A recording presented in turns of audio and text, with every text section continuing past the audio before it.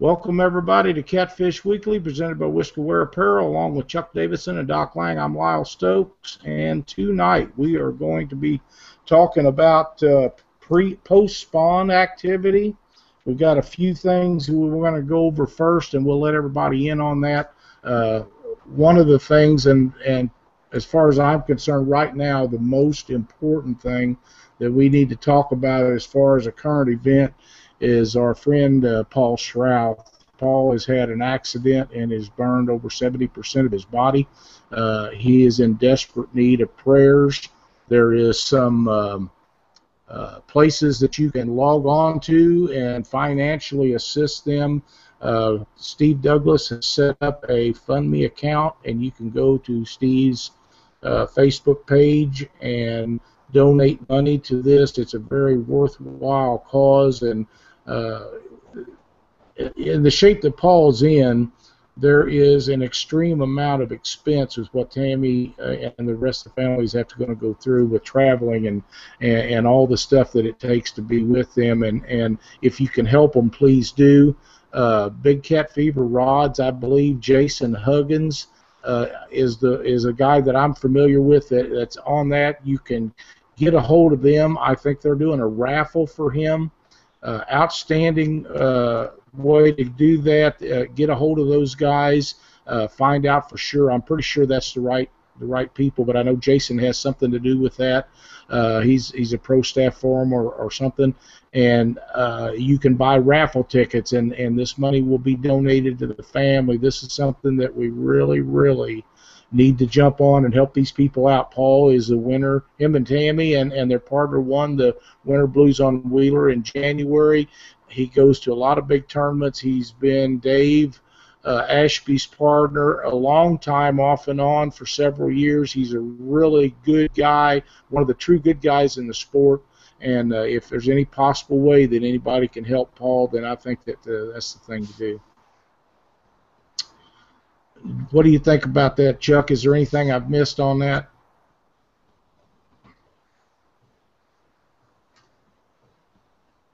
He's muted.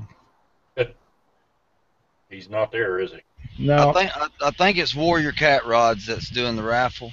Okay, it may be. Yeah, I'm not sure, but I know Jason Huggins is involved with that, and you get a hold of Jason, he'll straighten you out. Whatever I'm wrong with, he can straighten you out, and he'll be glad to do it, I know. Yeah, but I think there's going to be a lot more people jumping on board doing things.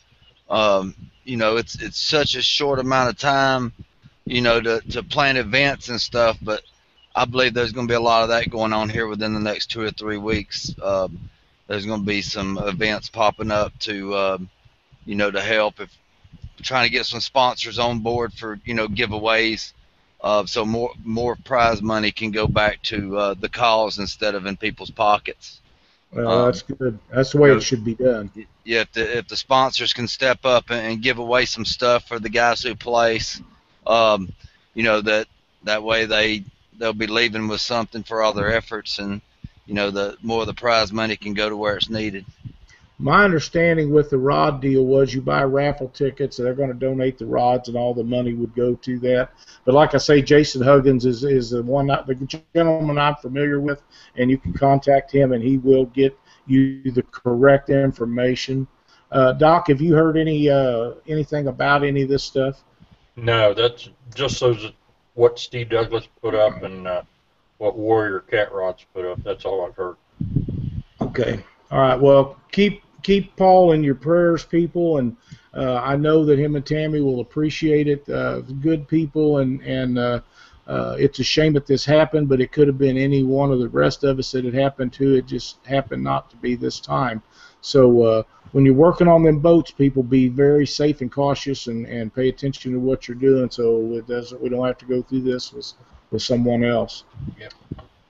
I have a story that I would like to share with everybody, and I just, I talked to Doc about it, and I told Chuck about it beforehand, and this is a little off the beaten path. It doesn't really have anything to do with catfishing, but it's a safety thing that people need to be aware of. One of my favorite things to fish is rivers, as you well know, and one of my favorite places to fish on the rivers is around dams. That's the biggest piece of structure on the any river, and they usually hold a lot of fish, sometimes on the top side, sometimes on the bottom side. There was a story in the St. Louis News that someone forwarded me that was on Channel 5, I believe it was, down there. A gentleman rented a Sea-Doo from a place down there and was riding around and run into the top side of the dam. Now, how in the world he ever got past the marker on that tells you not to go 600 feet away from that is beyond me. So I'm guessing the guy probably couldn't read. But he read good enough to rent this Sea-Doo. He run into the top of the dam, and it sucked him under, and he went through a lock. It drug him down 17 feet below the level, and he lived through it and popped out the other side on the downside of the dam. If he had to have a life jacket on, he would have never survived that. I can't imagine that happened to me and having enough air to last to get through there 17 feet on both. I just can't imagine that. But Wow. This is a severe case of dumbassery. I don't care how else to put it. That's simple as that. But my point of this is safety. If you're on a Sea-Doo, if you're in a boat, it doesn't matter. Safety's got to be the first thing that you guys are thinking about. If you're by a dam, if you're close to a wing dike, if you're out mainstream of the river and you're drifting down it, safety is the main concern on water, and you don't have to be afraid of it, but you got to give that old girl her respect. She's earned it, and she's going to get it one way or the other. But somebody that just runs into the top side of a dam and gets sucked through, I really can't feel sorry for them for something happening to them, because them things are posted. There's plenty of signs and markers that tells you not to go any past this point, and to be that ignorant and get sucked under 17 feet and then drugged through the dam lock and kicked up on the other side. I just can't imagine anybody that dumb being able to rent a machine to ride. That's just unbelievable to me. But then again, what do I know? Survived. I can't either. Like I said, if I was pulled down 17 feet under the water, and then you got to pop back up on the other side, not including the time it takes to go through that span of that lock, I'd never had enough air to last that long. There ain't no way. It just wouldn't have happened. So how he survived that is beyond me. They had the story on the news channel. Like I say, I believe it was Channel 5. Someone sent that link to me, and I watched it and was in disbelief that the guy was walking, and they was trying to interview him. He was walking away from this, and they showed a picture of the Sea-Doo and had it hooked up to the truck, and I'm just thinking, my God, there's no way that anybody should ever survive that, and this guy's going to live to tell his grandkids about it. So, safety. We got to keep that in mind. You ever hear anything like that, old Chuck? Not that bad. That's that's a pretty. But speaking of safety, I got something to wear at night. I got this orange Gore-Tex jacket. It's all reflective. The whole inside is a reflector. The whole inside material. I can just point the spotlight at my jacket, stand up in the boat, and it just glows. I want to make sure I'm seen out there on that boat, and I think that's going to work out pretty good having this bright jacket, because, these guys, if they look up from their GPS long enough, they may see me. I've had them come really close, which tells me that they're driving by their GPS. And that's very dangerous. I want to give somebody every chance to be able to see me, without, damaging my fishing too bad. So, I thought this bright clothing may help when I'm out, night fishing. And, on early foggy mornings, it gets really bad down here too. Right, I understand. Doc, he was talking about them bright clothing. I think that's a great idea. We may look into some of that stuff, but in your case, in my case, if somebody would just shine that spotlight off the top of our head, I think we'd probably be good to go. You got that right. It'd be daylight. They think they done saw the moon. Yeah.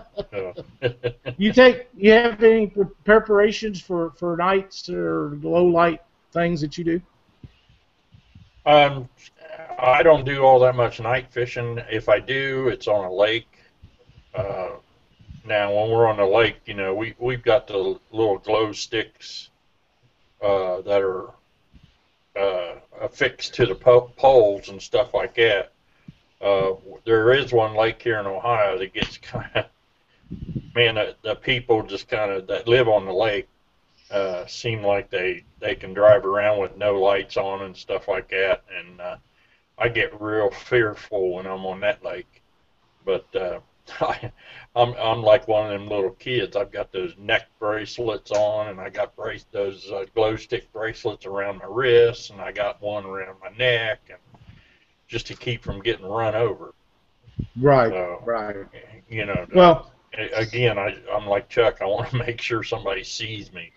Yeah, it don't take long, you know, to jump up on somebody, and every tenth of a second or 100th of a second notice you can give them, that's that much faster they can react. You know, the swerve to miss you, and you know, if you need to try to get out of their way at the same time. But yeah, man, I truly believe it. I've come, I mean, just in the past 2 years, I've come so close.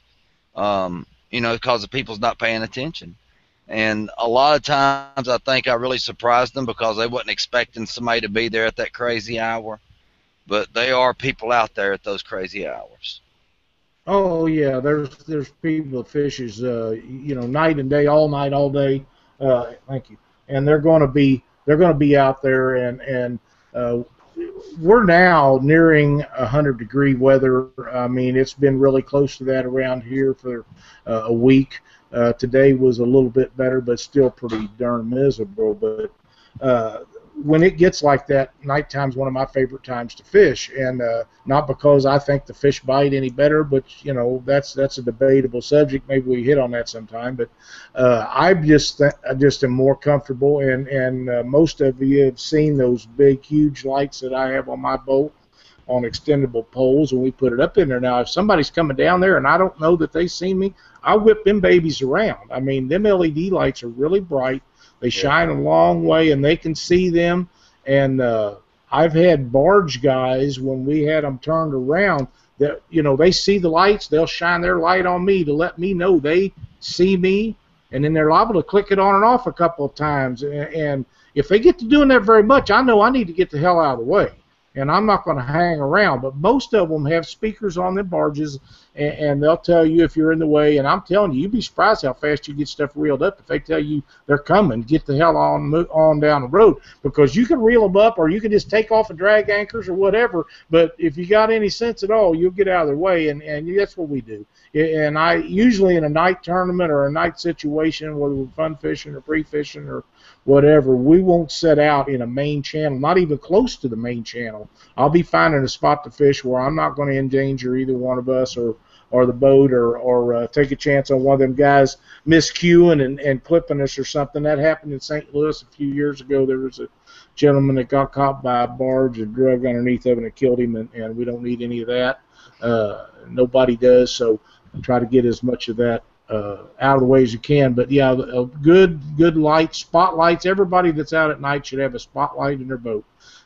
You know, you can shine that at it and get somebody's attention. So if they don't see your required light sticking up, then that spotlight will get their attention. I mean, if it hits them in the eyes or something, they surely understand that you're sitting there. Yeah, you know, you're talking about barge safety, you know, the lights and all. I'm getting me a you know, marine radio before I go to Mississippi for sure. Absolutely. Absolutely, that's a great idea. I think, you know, I'm not 100% sure, and I know a lot of people has a lot of mixed feelings about those radios. They're not that expensive, folks. They're really not. You can get one, and it makes it real easy. If you want to lock through a barge, you can holler at them, and tell you if they can lock you through or when they can lock you through or how long it's going to be before they can lock you through. You can, if one's coming up the river, you can ask them before they ever get to you if you're out of their way. If they can see you, they will tell you if you're out of their way or if you need to move. It's a safety thing, and that's something that I'm not sure that shouldn't be a requirement for river fishing and any navigable water. That's the rules for being a guide by the Coast Guard. If it's navigable waters, you must have a Coast Guard 6-pack license. So anybody that's guiding without one is guiding illegally and just taking your money. So in return, why couldn't they add that to some of the rules they have and say if you're going to be on navigable water, you must have that? I wouldn't have a problem with that myself. No, and yeah, I've got a buddy that's a Coast Guard captain on the Gulf of Mexico. He works for an oil company, and they run in and out of the Mississippi River out to those oil rigs. He explained it to me. The antenna, if everybody don't know, it's a line of sight.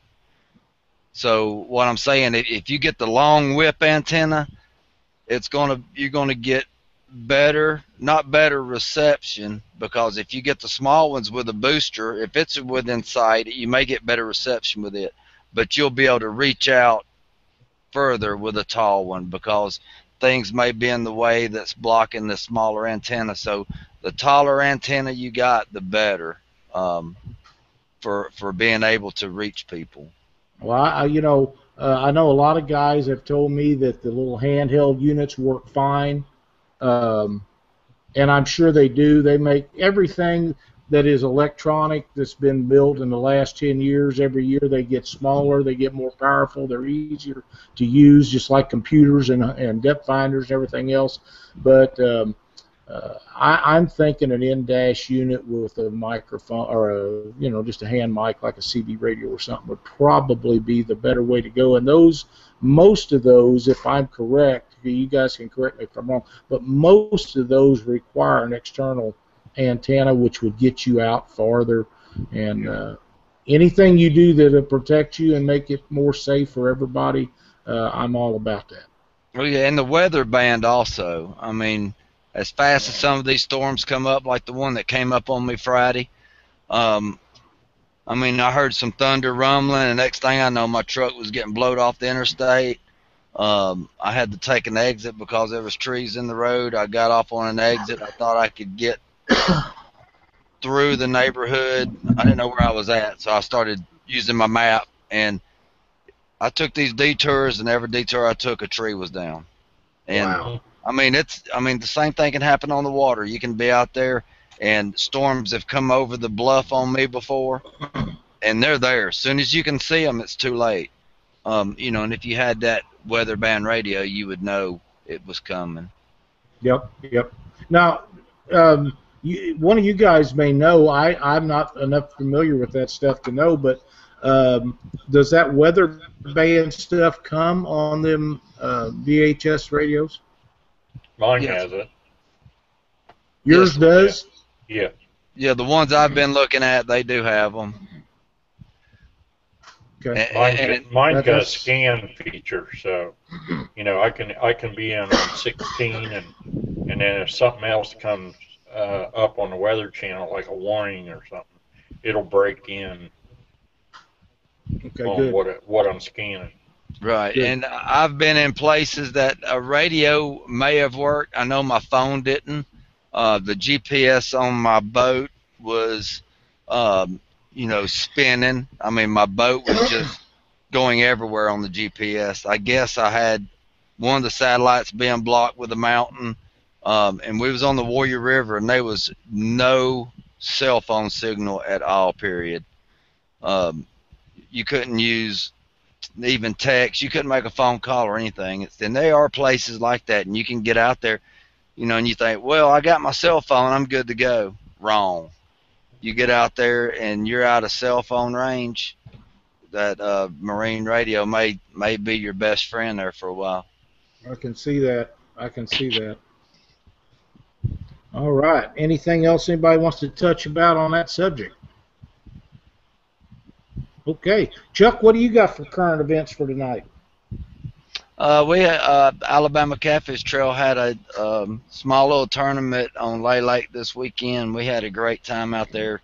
I see I'm getting too old for these night tournaments myself. It ain't gonna get no easier, buddy.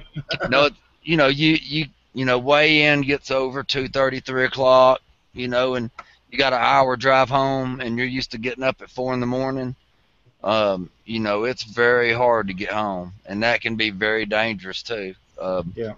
I was prepared to pull over and sleep, or even sleep at the boat ramp after weigh-in if I didn't feel like, trying the drive.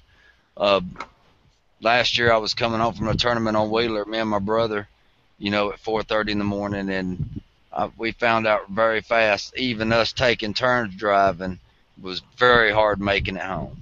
We barely made it, and we was trying to keep each other awake and everything. It was a hard task. So, every time there's a night tournament like the one I'm going to in 2 or 3 weeks, I won't be driving home after it. I will be sleeping probably, in my hammock or my cot or something at the boat ramp, and wake up, may fish a little bit more. I don't know, but I'm sure not going to drive that tired anymore.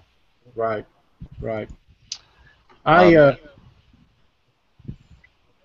That's all the current events we got down here. They're coming off of spawn. The bite's really good closer to the dams.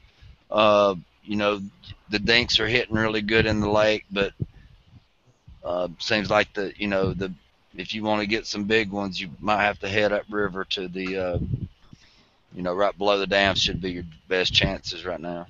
Since you brought that night tournament thing up, I want to get you guys' opinion on something. I personally do not like any night tournament where you take off in the dark or you come in the dark. My personal experience is if you're going to do a night tournament, I want to leave out and be at my places. I want to go before the sun goes down. I would assume the tournament not be over until the sun is up in the morning. For my own personal benefit, I don't like coming and going in strange water, and most of the tournaments that you fish anymore are in strange waters. But if you're coming in at midnight, 1, 2, 3 o'clock in the morning, there's no way that you can be 100% sure that you're not going to do something, get into something that you ain't supposed to be. And the other thing is, most of these tournament trails anymore have sponsors. They rely on you drawing a big enough crowd to justify them being a sponsor. And if you're having them in the middle of the night, I promise you there's very, very few people that's going to show up to see a weigh-in in the middle of the night. Now, there'll be a lot of them show up at 7 or 8 o'clock in the morning, but ain't nobody going to be there at 2 o'clock in the middle of the night.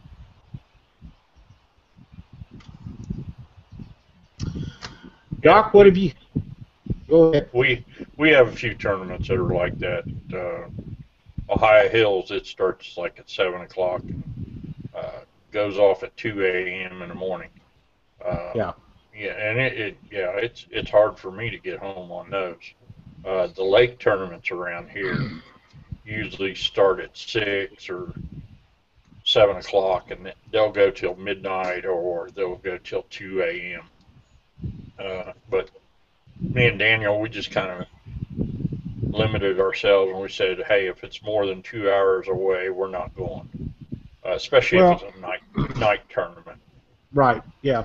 If, when I was a lot younger, it didn't bother me to stay up all night and do that kind of stuff, but I can't do it anymore. The last time that we had a really bad problem, we fished the TCCA tournament over in Peoria with Tommy Walsh and Timmy Walsh and all them guys, and that's a lot of fun fishing that Illinois River over there. I enjoy it so much. They have one of the great channel cat fisheries there is.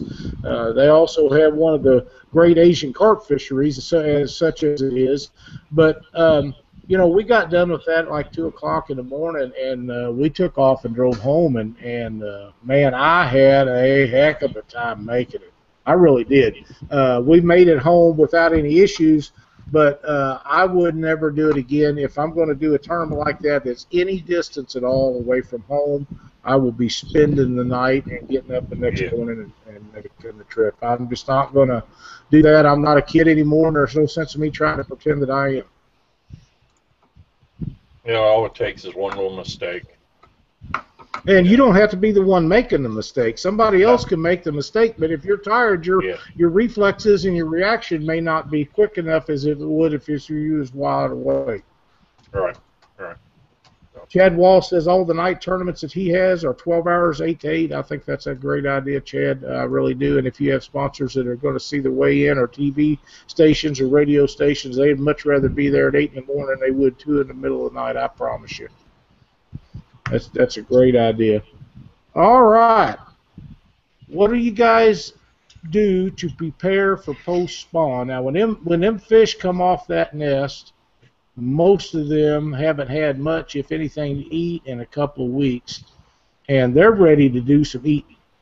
Did you guys do anything special to prepare for this, or you just take something and throw it out there knowing that they're going to take whatever you give them?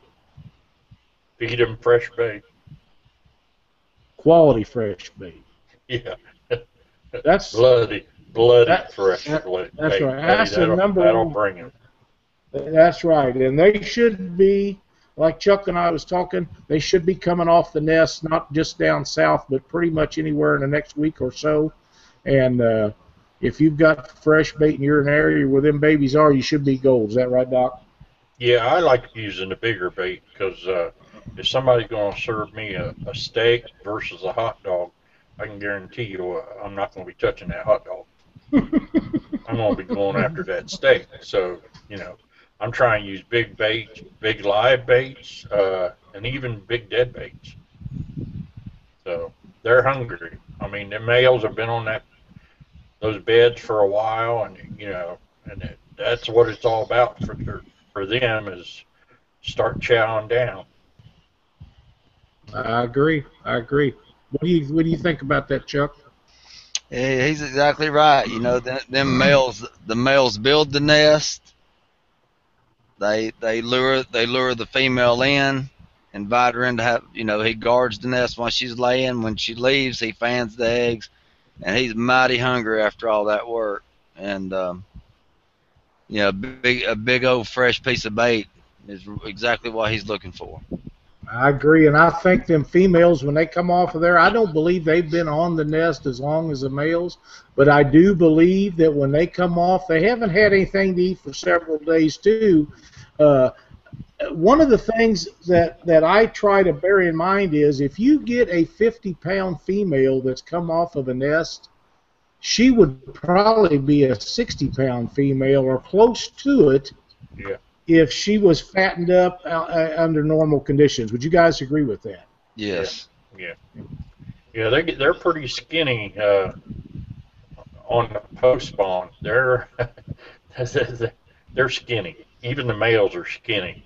They'll have a 50, 60-pound head, but they'll have a body of a 30-pounder.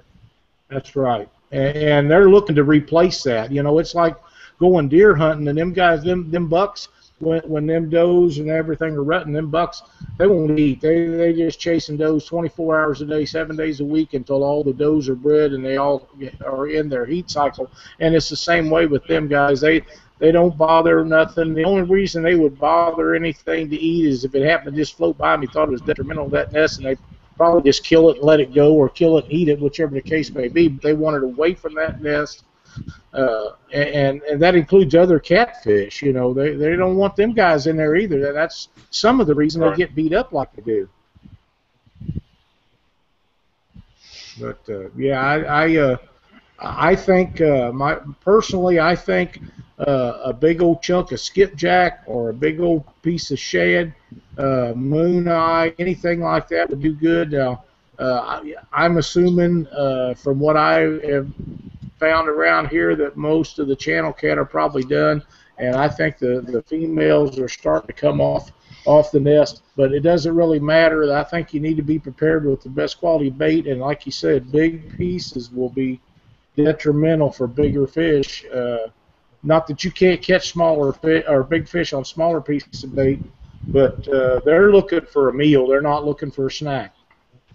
Yeah, and I think that they're wanting to replace a lot of the the vitamins, amino acids, and stuff like that their body has to have. And I think that's why fresh bait's so important this time of year, because the fresh bait, it hadn't been depleted of all of its amino acids and stuff by being frozen. So you throw that fresh bait out there, it's got, most of everything they need right there. Even if they're not hungry and need to eat, their body's going to eat it because they need it. So Right. that's why, I might have frozen bait in the freezer right now, but this is the time of year that it's at least 2-to-1 fresh bait, better than frozen to me. Yeah. Right. That's exactly right. Our old buddy C. Miller from up in Iowa said that the bite on the Keokuk pool has been really good for the last week or two, and and they're catching some fish up there, so that's a good sign for all of us. And I know water temperature has a lot to do when they go on the nest, but once they start making them nests and then females start moving in, it's over. It doesn't matter if that water temperature drops, if it raises, if it stays the same. They're going to go ahead and finish doing what they started. Don't you think, Champ? Yeah, exactly. Yeah. They can't shut that on or off like, turn a light switch or something.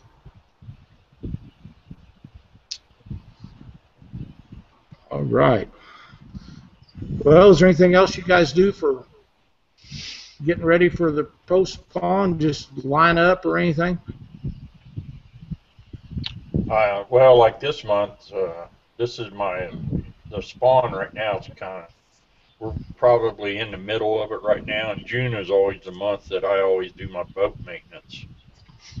I get everything done today. I changed the oil on the engine, changed the oil on the lower unit, cleaned it all up. Tomorrow, I'm putting a new water impeller in it and new spark plug and that kind of stuff, so that I'll be ready to go chasing as soon as this comes off of it. Saturday, Daniel and I are going to go fish a tournament. So tomorrow I'll finish up all my maintenance items. But I just kind of go over the boat real good. It's, midway in the year, and I don't want to be having no breakdowns or anything as fall starts approaching.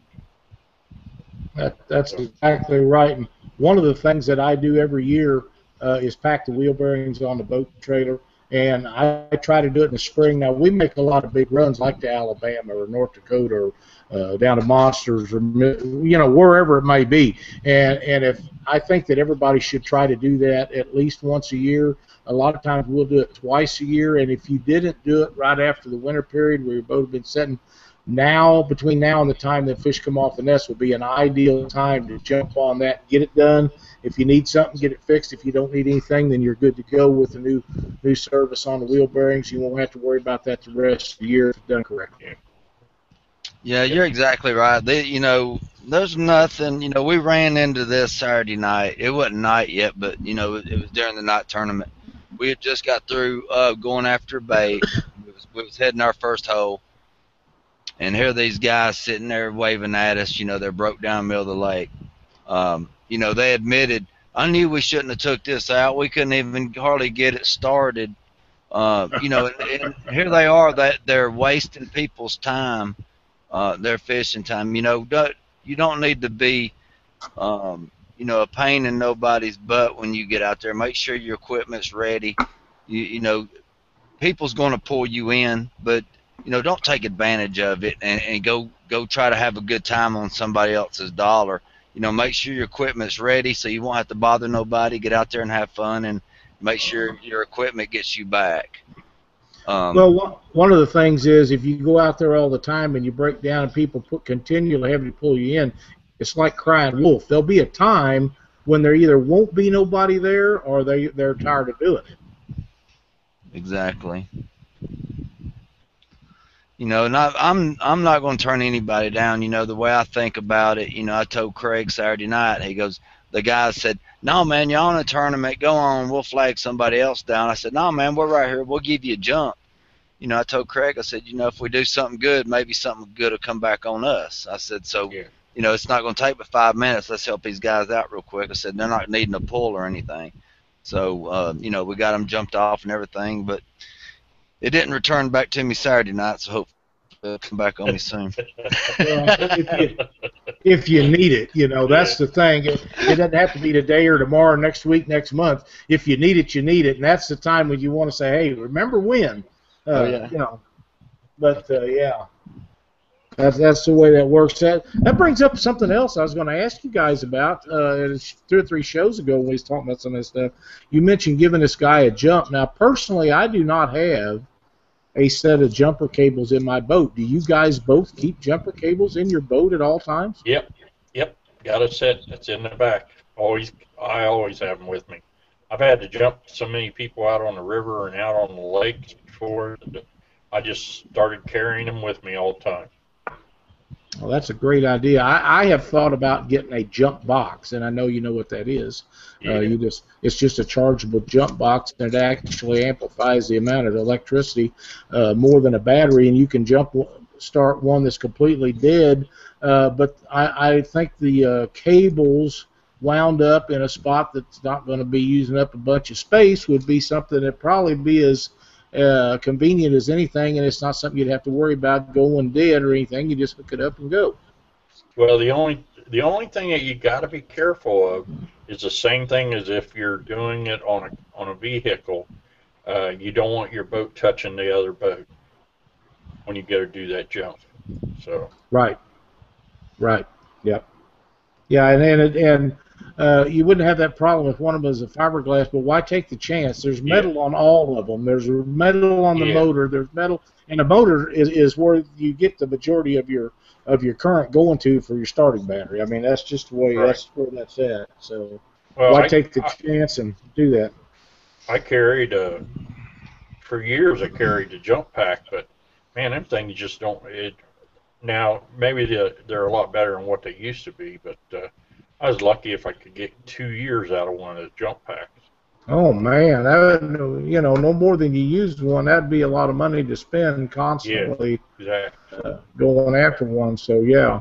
Like So that's jumper why cables, I carry jumper no more than you're going to use them in a boat. That'll last you at least a lifetime of the boat, maybe more. Well, the other thing is if you run out of power. You know, I know most of us got all kinds of backups. I can switch my batteries over and stuff like that. But a lot of times somebody else will say, hey, have you got a set of jumpers? And I'll give my cables, and then they'll just jump from their trolling motor battery over to their main starting battery, light it up, and then they give me the cables back. So. Yeah, and most of the time when you jump somebody like that, they're probably not going to shut that baby off till they get back to the boat. Right. You know, if they do, I can't imagine why you would, because I have had that happen to me where batteries run dead. Years ago, we had an old duck hunting boat that I used, and Cindy and I would take it out once in a while, go fishing in it, and we took it out one night and for some reason the battery just went bad on it. It wouldn't start the big motor, and didn't have jumper cables, and it had different connections on it than what it had on the trolling motor battery. We started trolling about 7 o'clock at night and got back in way, we was a long way from the ramp we used, and we got in at 1 or 2 o'clock in the morning. The trolling motor got so weak that it was still running, but I had to paddle helping it, you know, to get us back in. I didn't think we'd ever get in. That time of the night on Truman Lake, there wasn't nobody in our area, and my God, it was something else. And I won't tell you how that all come to play, but there is a story behind that. It was the first time Cindy had ever drove a boat, and we had a little issue there. But you know, it was a fun night, and I had an old dog with me. It throwed him plumb out of the boat up on the sand bank, and he just couldn't believe it. He just stood there and looked at us like, what the hell are you guys doing to me? But, you know, it's one of them deals, and we made it in and loaded the boat, and everything was better for the end of it. Chad says he had a set of marine cables in a pouch, rolls up the size of a CD case. I've not seen those. I'd like to, Chad. That sounds like something that would be inexpensive and don't take up any space, and something like that probably everyone should have to do that with. Chuck, you got anything else for safety or current events or anything you need to talk to us about? Yeah, I was wanting to go over some, hot weather fish care. Okay. Right now is the time, the water temperature is up around 80. So a lot of places are over 80. In some places going to be up in the 90s pretty soon. So, frozen water jugs, if you fill up some old milk jugs and stuff, and you throw them in your bait freezer, and just throw them in the boat with you when you go out. You help keep that water down a little bit, especially fishing during the day. Those live wells get very, very hot, during the day, even if you're, circulating your water or whatever. If you're running down river for a long ways, you're not circulating very well. Keep you a gallon jug tied off in there. I use those little orange ties like Doc showed the other night. I got about 20 of them now. I use them for things are nice, aren't they? Oh, they are. They're handy. I got them all over my boat. Man, the other day I was getting too much stuff up in my bilge pump. I took a piece of that fiber, I wrapped it around the bottom of my bilge pump, I put it in my live well, and I just wrapped that orange tie around it, and it held it right on there, no problem. Yeah. I'm like, man, this thing, it's kind of taking the place of duct tape, I think.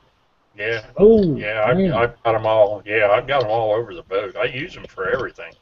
And it's better than duct tape because they're removable and don't leave residue. Right. Yeah. And you can tie 2 or 3 of them together if you need to. Yeah. I've done that. Yeah, but the the frozen water jugs, and if you need, just evaluate. If you think you need to get oxygen, check on that. You can get some systems really cheap and reasonable. You don't have to go with all these big expensive diffusers and stuff. There's diffusers, that you can get for $10 that'll do what you need it to do.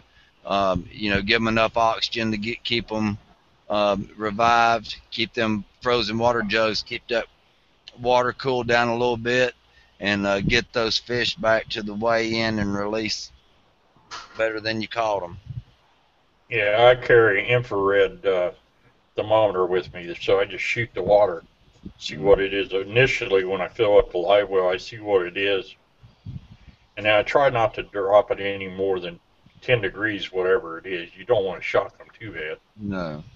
But, I've got that big Yeti cooler that's in the front now, which that was one of the best things I ever bought, because I can carry 2 or 3 jugs of frozen water in there, and along with my bait and everything else I need to.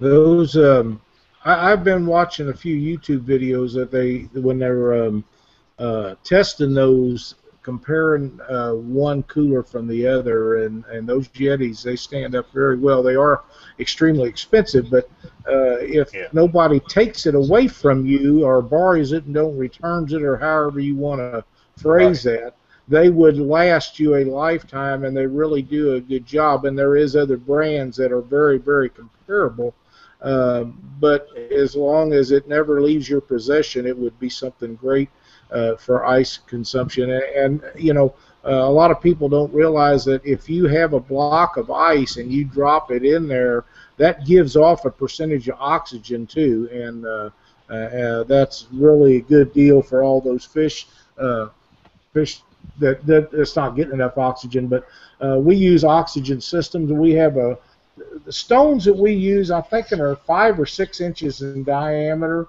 and they run through an aeration line, which is no more than clear aquarium tubing. And if you're running oxygen, you can have your tank set up in the front of the boat. You can have it set in the back. You can lay it down. You can do a number of things. Just turn your regulator on the lowest setting and let it go. I use 2 stones. I have one in the front and the back. If we happen to get 2 big fish, I'll have one facing this way and one facing this way, and they both have a stone there. And the little ones, they can fight for themselves, because I'm more worried about the big fish than I am the little fish. But if you have a circulation pump in there to where the water is constantly moving around in there, I think that makes a big difference. But one of the things that I think that people don't realize is getting fresh water in and the old water out. And I run on a timer.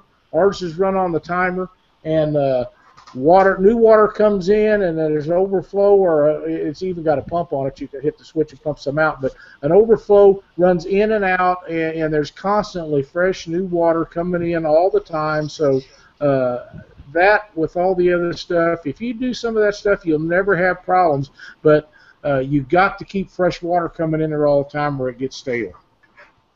Yeah, last year. Yeah, I'm always changing. Last year at a tournament we were at, you know, we were one of the last people to weigh in. We were releasing our fish, and there was guys down there at the boat ramp filling up gallon milk jugs. That, you know, they were part of the tournament. You know, that they filled their milk jugs back up and went home and froze lake water, because they said they didn't want no chlorine at all in their live well from any city water. So they remembered to fill their gallon jugs up, because they didn't live close to the lake. They filled them up and took them home and froze the lake water from the last lake that they fished in. You know, so they wouldn't be carrying chlorine home, or have chlorine to put in the live well, and have to use water at home. So that's a great idea. It'd be hard for me to remember. I'd have to, you know, put stick-it notes all over the cab of my truck or something. Well, you know, a lot of guys have well water, but there's very little oxygen in well water. Most people don't realize that, because that stuff just sits there. It don't move around, and there's nothing to create oxygen for it. And I'm not saying it don't have some, but it's a low percentage of oxygen in there, and that's why you need to have aeration stones and different things. And they make a million of them. Keep Alive has got some really good stuff, and they've got some filters and the pumps that actually make really small molecules of air that goes through the system, and it's a really good product. What we do is freeze gallon milk jugs, and what I do. Yeah, and there is a lot of stuff to do to get the chlorine out of them. You can let that set for a day. I've always been told 24 hours is as long as it needs to set, and the chlorine will dissipate. I'm not sure if that is correct or not, although I have done it and let it set 24 hours and never have an issue. But what we do is I go to and you can get it at the bigger Walmart stores that has the aquarium supplies. They got a little bottle, I don't know, it's probably 4 ounce, and it tells you how many ounces or drops of that per, I think it's a cap full for 10 gallons or something like that, and it will take care of any of the chlorine or anything like that in it. And I usually just fill the thing up and mix it all up, and then dump my deals in there and pull them out, and we wipe them off and put them in the freezer. And we, at any one time, one of our freezers got several of those jugs. If we're going on a long trip, we'll put those in a cooler and then fill it up with cube ice. Makes the ice last a lot longer. And then when you're in a tournament or something and you're worried about heat, you can drop one of those gallon jugs in there and it'll drop the temperature down a few degrees, and anything you do will help them out a great deal. Yeah, if you go, Paul Strouth did a video on this stone from Fish Life in his aquarium in his living room. This thing is awesome. It looks like, I mean, it just turns the water into, it looks like milk. I mean, the bubbles are just so fine, it's unbelievable. I don't know the cost on this. You know, he's a sponsor of mine, so he gave me this one to, you know, to use and, you know, to demonstrate for people. But this is an excellent quality ceramic stone that really does the job. Do you have a dimension on that, or a rough guess there, Chuck, of how big that is? I don't know. I was curious. It looks 12 inch. Let me get a tape measure real quick.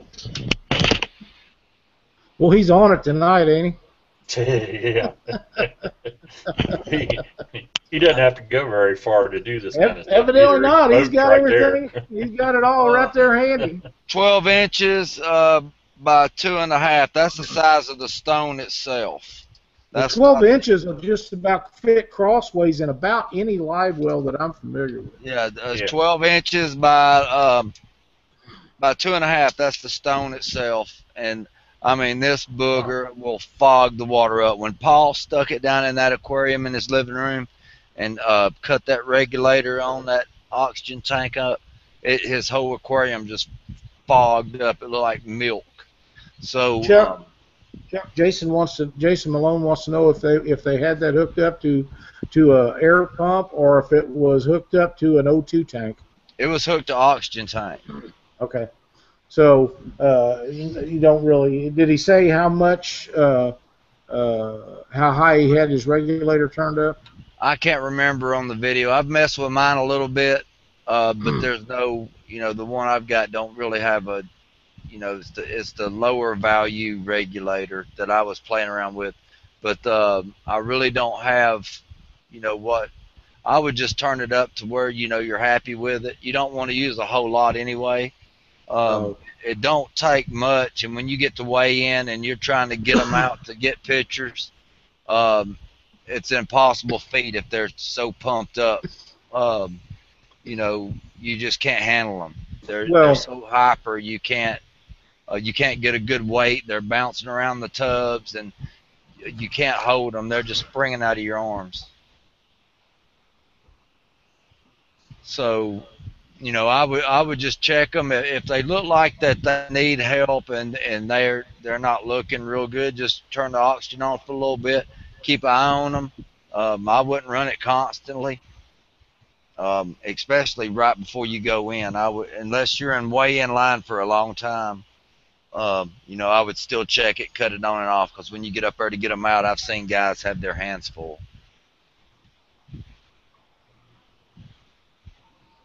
Yeah.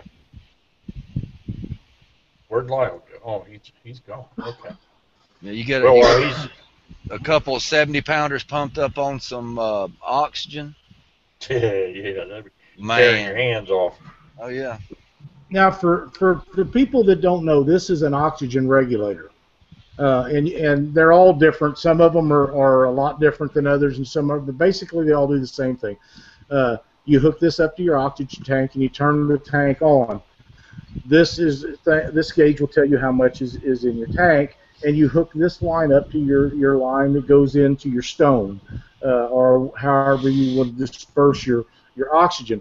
Now, on this particular one, I don't know how good you guys can see this, but it starts out at 0, and I turn it on 1/2. That's the lowest setting that is on this particular regulator. That's as high as I've ever used it. There's no sense to turn it on any higher. You can actually burn a fish's gills with too much oxygen, and that's the last thing you want to do. Or the whole idea of tournament catfishing is catch and release these quality fish back so the genes can be passed along. So you don't want to do anything. It's kind of like holding one. When people grab up a big old fish and they hold it up by the gills, well, they might as well just kill it, because you're damaging the apparatus that lets those fish breathe. But there's no, and maybe on a hot day, if you can't get your water cooled down, maybe you want to turn it up to 1. I see no reason. I've never had them come out of a tank with oxygen on them where they wasn't just rolling. I mean, they was a lot feistier when they come out than when they went in. So I see no reason for me to ever turn one up past the 1/2 setting. That's something that you would have to play with to get used to and deal with. But there's a lot of different oxygen regulators. There's a lot of different oxygen systems, and I'm not saying that you have to have oxygen, but it doesn't hurt anything. It's a preventative deal, and I think that if you have aeration and you have water circulation and you have fresh water coming in and out of that tank, you're probably right. I know Rusty Board doesn't use a whole lot of any of that stuff. He has his set up on a timer, and I know Brett Riddle does the same thing. fresh water coming in all the time, old water going out. It's a very simple way you do. You set that up on a timer with an inlet that comes through the hull of your boat, and it fills that up. And then you have some sort of a drain system to where when it reaches the point that you feel like that's as high as you ever want your water level, then it runs out, and it just works. I mean, it just does. Yeah, I don't use oxygen. I got 4 air stones in the bottom of my tank, and being fed with 2 air pumps that are actually in the back of the boat. And then I've got the Aqua Lung that Steve Douglas come out with years ago. I'm still using that thing. But I've got one. Generally, what happens is they will. You can tell if it's doing real good, because that's generally where they'll have their heads at. You know, if the air stones are packing good air, bringing out, and you're trying to keep the bubbles as small as you can, because that gives it more.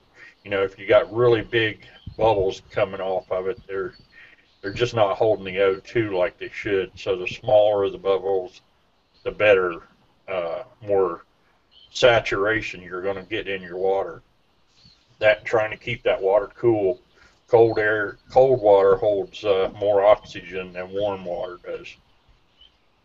And that was the whole point of the video that Chuck was talking about that Paul did, was how small and minute those bubbles was. And I did see that, and they was amazing, pardon me, how small they was. And there's some good videos out there. You just have to kind of search around to find it. But the Keep Alive bait system that Dave Ashby sells is another one that has a real fine mist of stuff. But there's tons of them. You can make them. You can buy them. There's a lot of ways to do it, and you can add these systems to an existing tank. Dave and Teresa, check out their Facebook page. They've done a really, really good video on building live wells and modifying live wells. If you get a chance, check those guys out. Teresa explained that extremely well. And Dave done an excellent job of modifying that live well. That's one of the best videos on modifying live wells that I've seen, and I watch a lot of them. I really do, because keeping these fish alive is extremely important to me, and I think that everybody should be that concerned about it. Tony, you're going to have to help me out. I don't know what an E-tank is.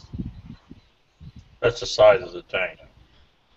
Oh, okay. That's probably the smaller. You've got the smaller tank, right? I've got 2 tanks. I have one that's about this long and about that big around, and then I've got one that stands about, I don't know, 3.5, 4 foot tall, and it's a little skinny probably thing. A D. Yeah, that's a D tank. Yeah, I didn't know that. You know, when I was in the garage business all them years, I bought the biggest ones I had because we was cutting and heating and doing stuff all the time, doing cutting and welding and on different things, and I had the big tanks because we went through a bottle a week, you know. But it don't take a very big tank to last a long time in a live well. You know what I mean? Them things, you turn it down on a lower setting and it lasts a long time. Justin Wolf says a lot of guys are putting float switches inside the live well pumps to get the water out. That's a great idea, Justin. That really is. Mine's set up on timers and switches where you can turn them in and out. But either way, that's a great idea. A float switch, when you get it in there and pump that out of there, that'd be super. There's a size. Now, this is the one from Fish Lot. Now, what size is that? A D or E or? I have no idea. Doc might know what size that is. What size that is, Doc? Got it right up against my shoulder for size. Doc's gone. Tony, Creighton, I know you should still be in there. Do you know what size by looking at it that tank is? An inch. There's Doc's back again. Doc, can you look at that tank and tell about what size that is? Which tank? The one Chuck showed a picture of. Oh, I didn't see it. You see the one I'm holding? No, I don't see anything. All I see is Chuck. Well, he's got it right beside him. But Yeah. you know Y'all see me? that's the size don't of. see it. I have one that I have a small one that time too. Yeah, I think the one that I'm looking it up right now, one that Fish Life has. I think they've got 3 different sizes. But I got I think it's the smallest one.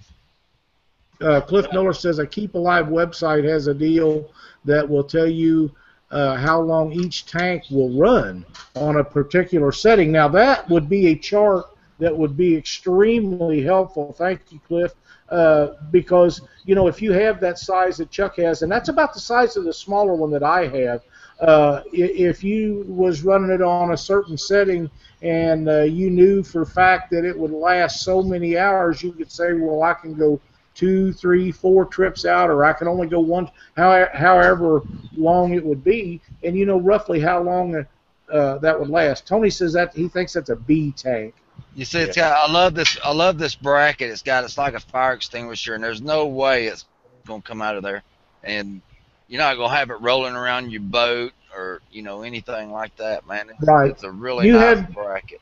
You had that down at the Catfish Conference when we was doing the show down there, Chuck, and I was so impressed at the quality of these guys' products, and it's not just the quality of that tank or the bracket; it's every product that Keep Alive makes. That or Fish Life, they have some really good stuff. They got some stuff that you could put if you get a fish and you catch this baby and it's bleeding really bad. You can throw this stuff on it and it'll slow it down or completely stop it.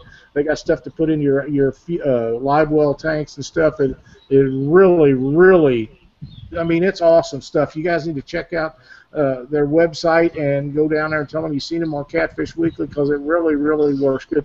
We've got Cindy's interest up. She come out here and grabbed my big tank and she's packing it around trying to see what size it is. They don't weigh anything, even when they're full. They don't. But I'll look on this out. Hell, I don't know what size it is. All around the top of it. All around the top. Well, I think that's an E that you got right there. this is an E. Yeah, I don't see nothing on it that says, even with my glasses on. But this thing here, when it was full, we used that thing all summer. And it probably would have still had use in it, but some dummy forgot to turn it off. That dummy would have been me. And that's what happens more times than anything, I think, is people forget to shut them off. Yeah. Justin Wolf says an E-tank would be overkill unless you have the extra room in your boat because size are plenty. And that's probably right, but, if you got one or whatever, I wouldn't go out and buy a special tank. If I had one, I'd be using what I have. But like I say, I have a small one like that one Chuck's got. In fact, might even be a little smaller than that. I'd have to get it out and find it. And the other one that I have is the one that Cindy brought over here. And those realistically, you can take that one there and attach it up to the rod rack, and attach the bottom to the side of the boat, attach the top to the rod rack. It's right there, easy to get. They don't heat doesn't seem to affect them in any way, shape, or form. And like I say, we used it all year, and if I had forgot to shut it off, it'd probably still been good. Now I need to get it filled up again because as soon as we get a chance, we're back at it. I'm just sitting in this house. If I get my back stop hurting, I'm gone. Yeah, I mean, you only got to get through the tournament, so the smaller is the better. That's right. Yeah, and I tell you something that I believe in, and a lot of guys, we've talked about this before a couple of times. I think when you get a big fish, and consider this right now, these fish are coming off spawn. They're worn out. They're hungry. They've been fighting and digging and trying to prepare for this spawn to come on for a couple weeks before and during, and now they're coming off and they want to feed up, and then you take them and you fight them for 10, 15, 20, 30 minutes getting them in the boat, if you have a setup like that where you can put them in there, let them rest up before you release it, I honestly believe that that is a great idea, just to set them in that live well and let them settle down a little bit, let them build back up, and before you release them, and they'll be just as happy when you release them as they was when you caught them, and they'll be swimming off and no harm, no foul. I like putting them in a live well, especially on a bigger fish, and letting him regain his composure before I release him. Yeah. I think that's what Mark did with his. I think Vince had the O2 system set up in his live well, and he went on ahead and put him in there, and they just, made sure that he was in good shape, and he said he swam right away. That's the correct way to do it, and that's awesome that they done it that way. Those guys work, and folks, that's what we got to do. We got to work together to save these fish. However we got to do it, if it's in a tournament or if you're just out fishing and you see somebody with a big one, if they don't have something like that, it's just a great idea to do whatever you can do to protect these fish. Can a guy shock a fish by pulling it from warm water and throwing it in a live well with ice? I would say yes. Yes. If it's too cold, yeah, and that's why I always say, don't get that water less than 10 degrees than what it already is. I think that's probably a great rule of thumb, Doc. I really do. Chuck, you don't ever get your water that much difference between the more than 10 degrees, do you? No, never. Yeah, I don't either, and I think that's a good idea. I really do. If you got how big a live well's in your Sea Ark, Doc? The one I've got, my drop in, it's 125. Okay. And Chuck, So, how big's yours? About 75. Okay, if you got, you're not ever going to fill them things all the way up. No. People don't understand that, but most of them live wells got 6, 8, 10, 12 inches of water in them. So you're half or less of what the capacity of that thing is. So if you change that water and keep it changed every 20 or 30 minutes or something like that, or adding water and letting it run out constantly, the water should maintain a really close temperature to what the water is you just pulled them out of. Now, granted, the water down deep is going to be a few degrees colder than what it is on the surface. And that brings up another good point, which that's part of my tip, and I'll give you some information on that after when I go ahead and do that. Okay. Tony Caton says that he killed a live well full of bluegill by putting them in a live well with a big difference in water temperature. That's a no-no, and I agree. I agree 100%. I just don't see. Doc's rule of 10 degrees, I think, is probably spot on. Probably as close as anything that I know of that anybody's ever come up with. I'd say if you can maintain 10 degrees or closer between the water temperature, that would do it. Yeah, and the only time you do it is when that water is hot. And that water's in that 80 to 90 degree range. Once it starts getting back down to 75 and stuff like that, then you don't have to do that anymore. Right. Cliff Miller says that Keep Alive, the KA906, is the smallest tank that they have, will run 90 hours on a 132nd IPM, and that's probably the lowest setting on the regulator, I would guess. And that tank is 11.8 tall and 0.21 diameter. So that's a very small tank, and it'll run 90 hours. So like I say, oxygen, unless you're getting medical oxygen doesn't cost very much. The tank costs a lot more than the oxygen does. And, and I'm not saying everybody's got to run out and get an oxygen tank, because you don't have to. But if you have one and you want to set them up, it is a security feature, especially in extremely hot weather. There's no reason I ever see to use one when the water temperature's cool. You guys got any input on that? No, as long as you keep that water fresh and flowing, and you got to keep that ammonia out of there. You know, right after you put them in there, they first thing they do is they empty themselves out. They, you know, that's when you find all them creepy critters floating around in there the next day. You know, they go ahead and regurgitate, they pee, you know, and it's full of acids, ammonias. Yep. That's what's going to damage your fish. Yep. You got to keep that water clean.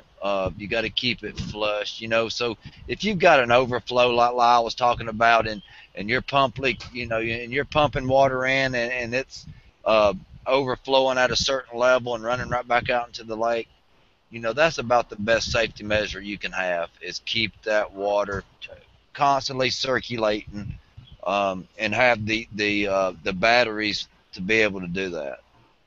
I really think that if the water's moving, it will cool it somewhat, you know, in a contained area. Right. You know, most I'll carry, like this weekend, I'll carry probably 4 jugs with me, but I'll probably only use maybe 1 or 2.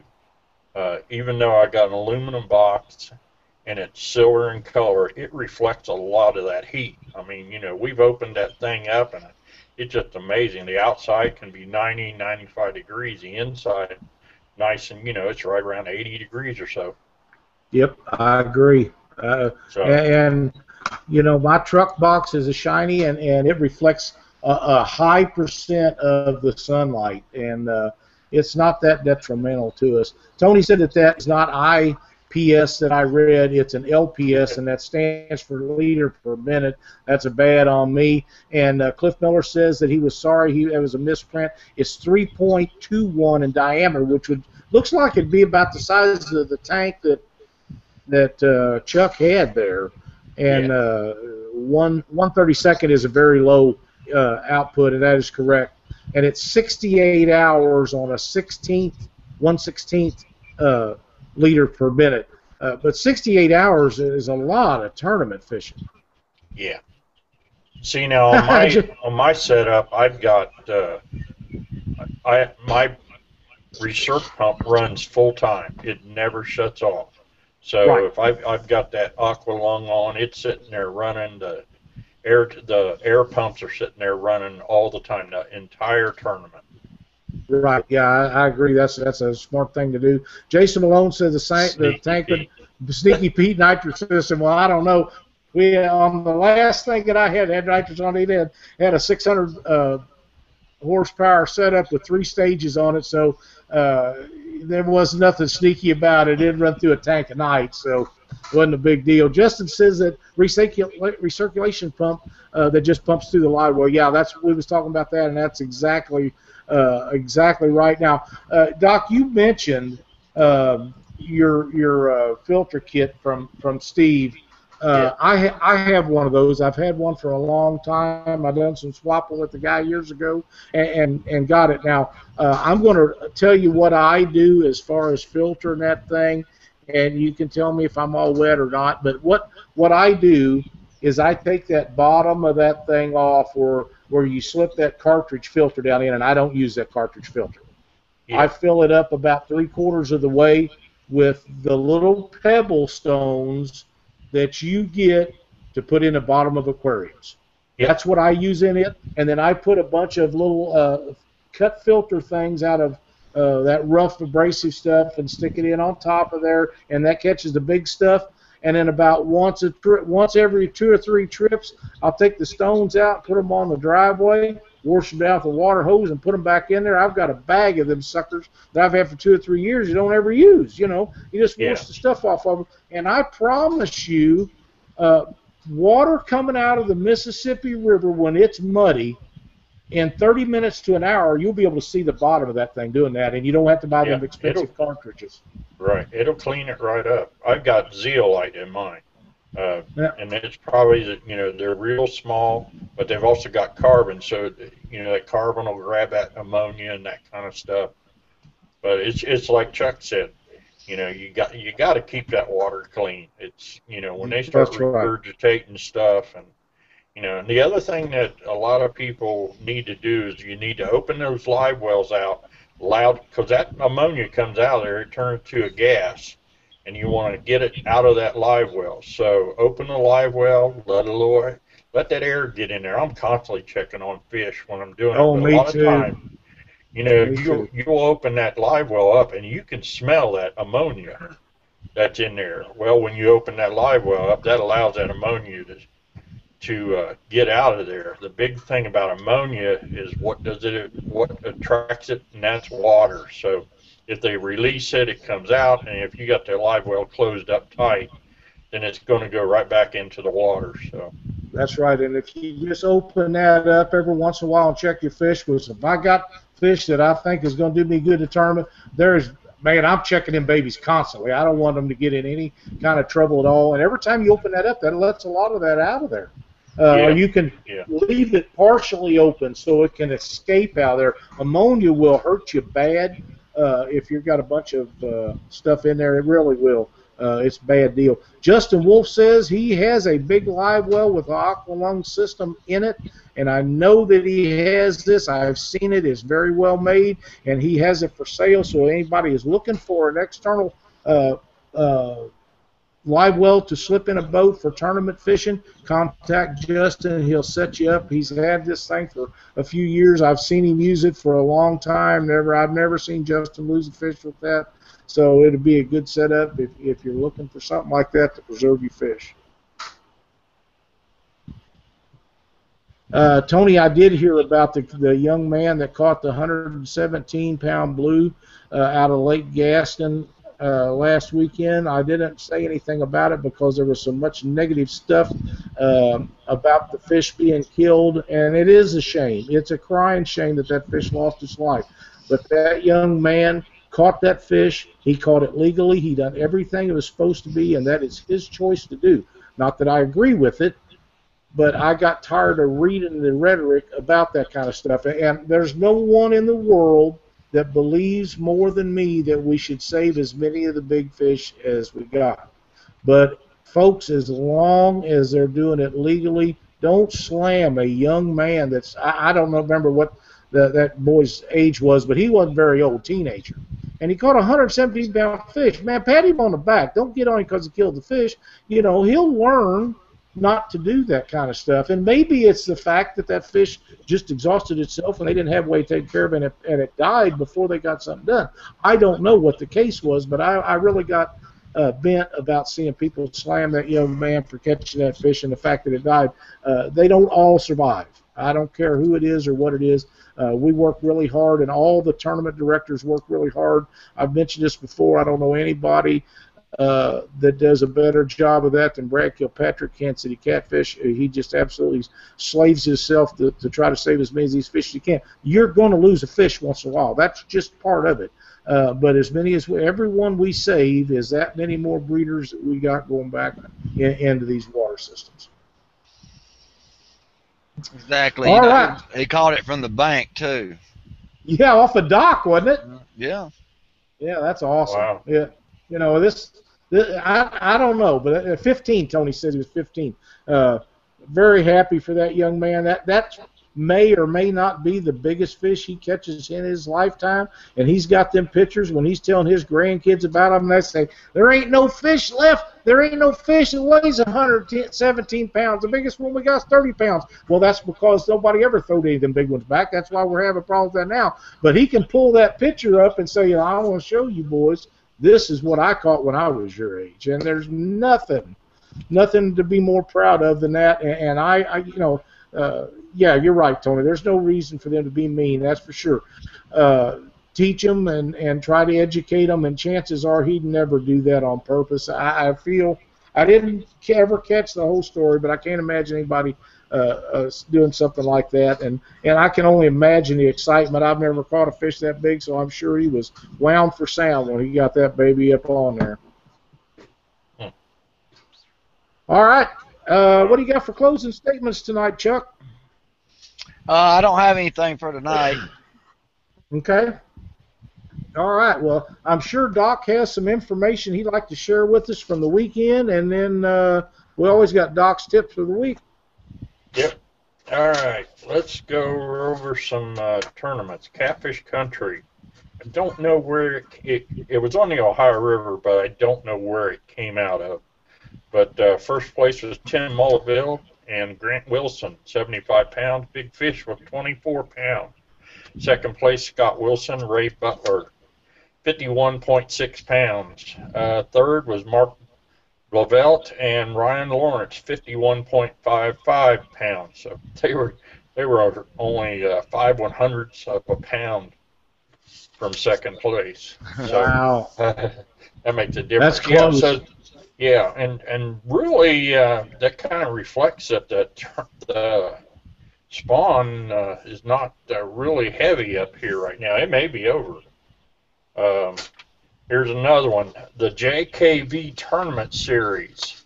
That was out of Leavenworth, Indiana. First place was Casey Tutro and John Lee Masters, 120.3 pounds. Second was Dale Kearns and Greg Edwards. They had 94 pounds, but they backed up at 94 pounds with a Big Fish, which was a 44.13 pound flathead.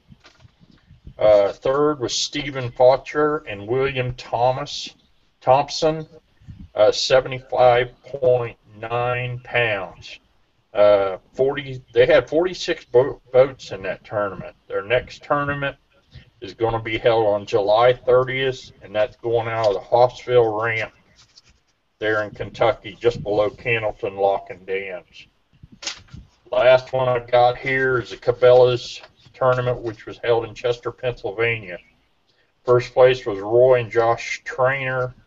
They had 31.88 pounds of fish. Second was Carl Morris Jr. and Rob Parsons, 27.54 pounds.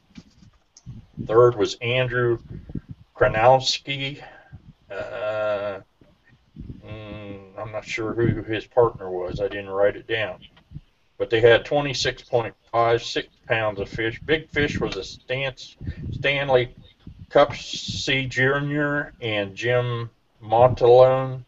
The Big Fish was at 8.88 pound. I'm assuming that's a channel cat. So there is a tournament this weekend here on the Ohio River going out of Riverside Ramp, Saturday, June 25th. It's a Whiskey City Catfish Club, Riverside Ramp at 7 a.m. to 3:30 p.m. Doc's tips for the night. We've been talking about these fish in the warm water and stuff like that. But one of the things that when the water gets hot, don't get in any hurry to bring these fish up. What you want them to do is you want them to blow off that air. A lot of times if you bring them up too fast, then they get the bends and then they get in trouble. But if you do bring them up too fast, I've got a little tool I've had for a long time. I don't know if you can see this because I'm using my phone camera, but this is a 22-inch piece of Teflon. You can use PVC, and I call this my burping stick. What you want to do is round off the end, and then what you can do is take that catfish and you can open his mouth and you can push this down in there and very gently start rotating it over, and you can just, it'll open up and go right into their belly, and you just literally burp them out. This is a manual way of doing it, and I've you know, sometimes I'll bring a fish up a little too quick, and you'll see them floating belly up in the live well, and if they do that, I burp them, and usually that gets that air out of their belly, and they're good to go. So that's Doc's tip for the night. That's a great tip, Doc. I've been keep one of those. What I have is a piece of milking hose. It's clear vinyl tubing. Use it the same stuff to plumb my live well and things. And you're right, chamfer the outside edge of that baby and just work it down in there. And you see it. Biggest a lot thing of times, is spinning it. Yeah, you just need to spin it so you're not, you know, jamming it down in there. You just want it nice and easy, and it'll work its way right down into that belly. Right, and a lot of times they'll be swelled up, and when you get that down in there, when it burps them, they'll just kind of relax, and they'll look like they lost half a pound, and they're good to go. That's exactly right. Yeah. So that's a great tip. Thank you for that. Cliff Miller, you're correct. Sometimes big fish just get stressed, and 117-pound, no telling on that lake, no telling how old that fish was, so that's a good thing. Twisted Cat Outdoors is going to be holding a tournament July 9th. It has $2,000 added money. The blues should be off. The flatheads are probably going to be off the nest by then. Should be a great tournament to fish. Alex is doing an outstanding job. He's been working real hard to get this thing going. The town indicated that it'd be a good year to have some extra money, so they're tossing her in there, going to give us something. There will be food for sale by the high school cheerleaders. And Alex is going all out the way and set up for this, so he's looking to make it a big fine deal. Alex Nagy has done such a great job with this thing, and he's doing everything to make it bigger and better all the time. So July the 9th at Warsaw, Illinois.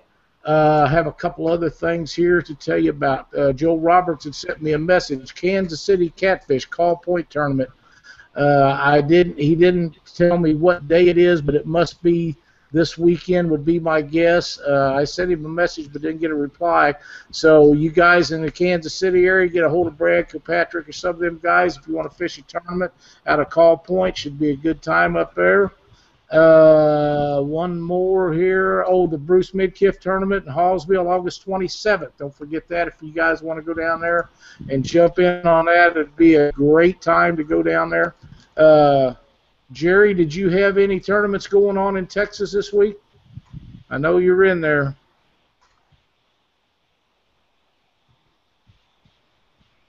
It'll take him just a second, maybe, if he's got one, but I don't think they do, or he would have told me about it. They have a lot. They really, them guys down in Texas are really working hard to get their stuff lined out to make Texas known for catfishing. And before we get off of here and sign off, I'm going to tell you, there's a lot of quality fish that's being caught in Grand Lake of the Cherokees down in Oklahoma, and you hear very little about that. Nobody has big tournaments going out of there. It's a very big lake. It's like a lot of the big lakes. There's a lot of wind effects on that thing. No more till October. Thank you, Jerry. But you know, I don't see or hear of anything going out of there that would intrigue me to go down there, and I'm very surprised because there's a lot of quality blues and flatheads in that lake, so maybe it's something some of these tournament directors ought to look into. With that being said, I think that'll do it for this evening. For Chuck Davison and Doc Lang, I'm Lyle Stokes. Thanks for watching Catfish Weekly. We'll see you next Monday night at 7 Central.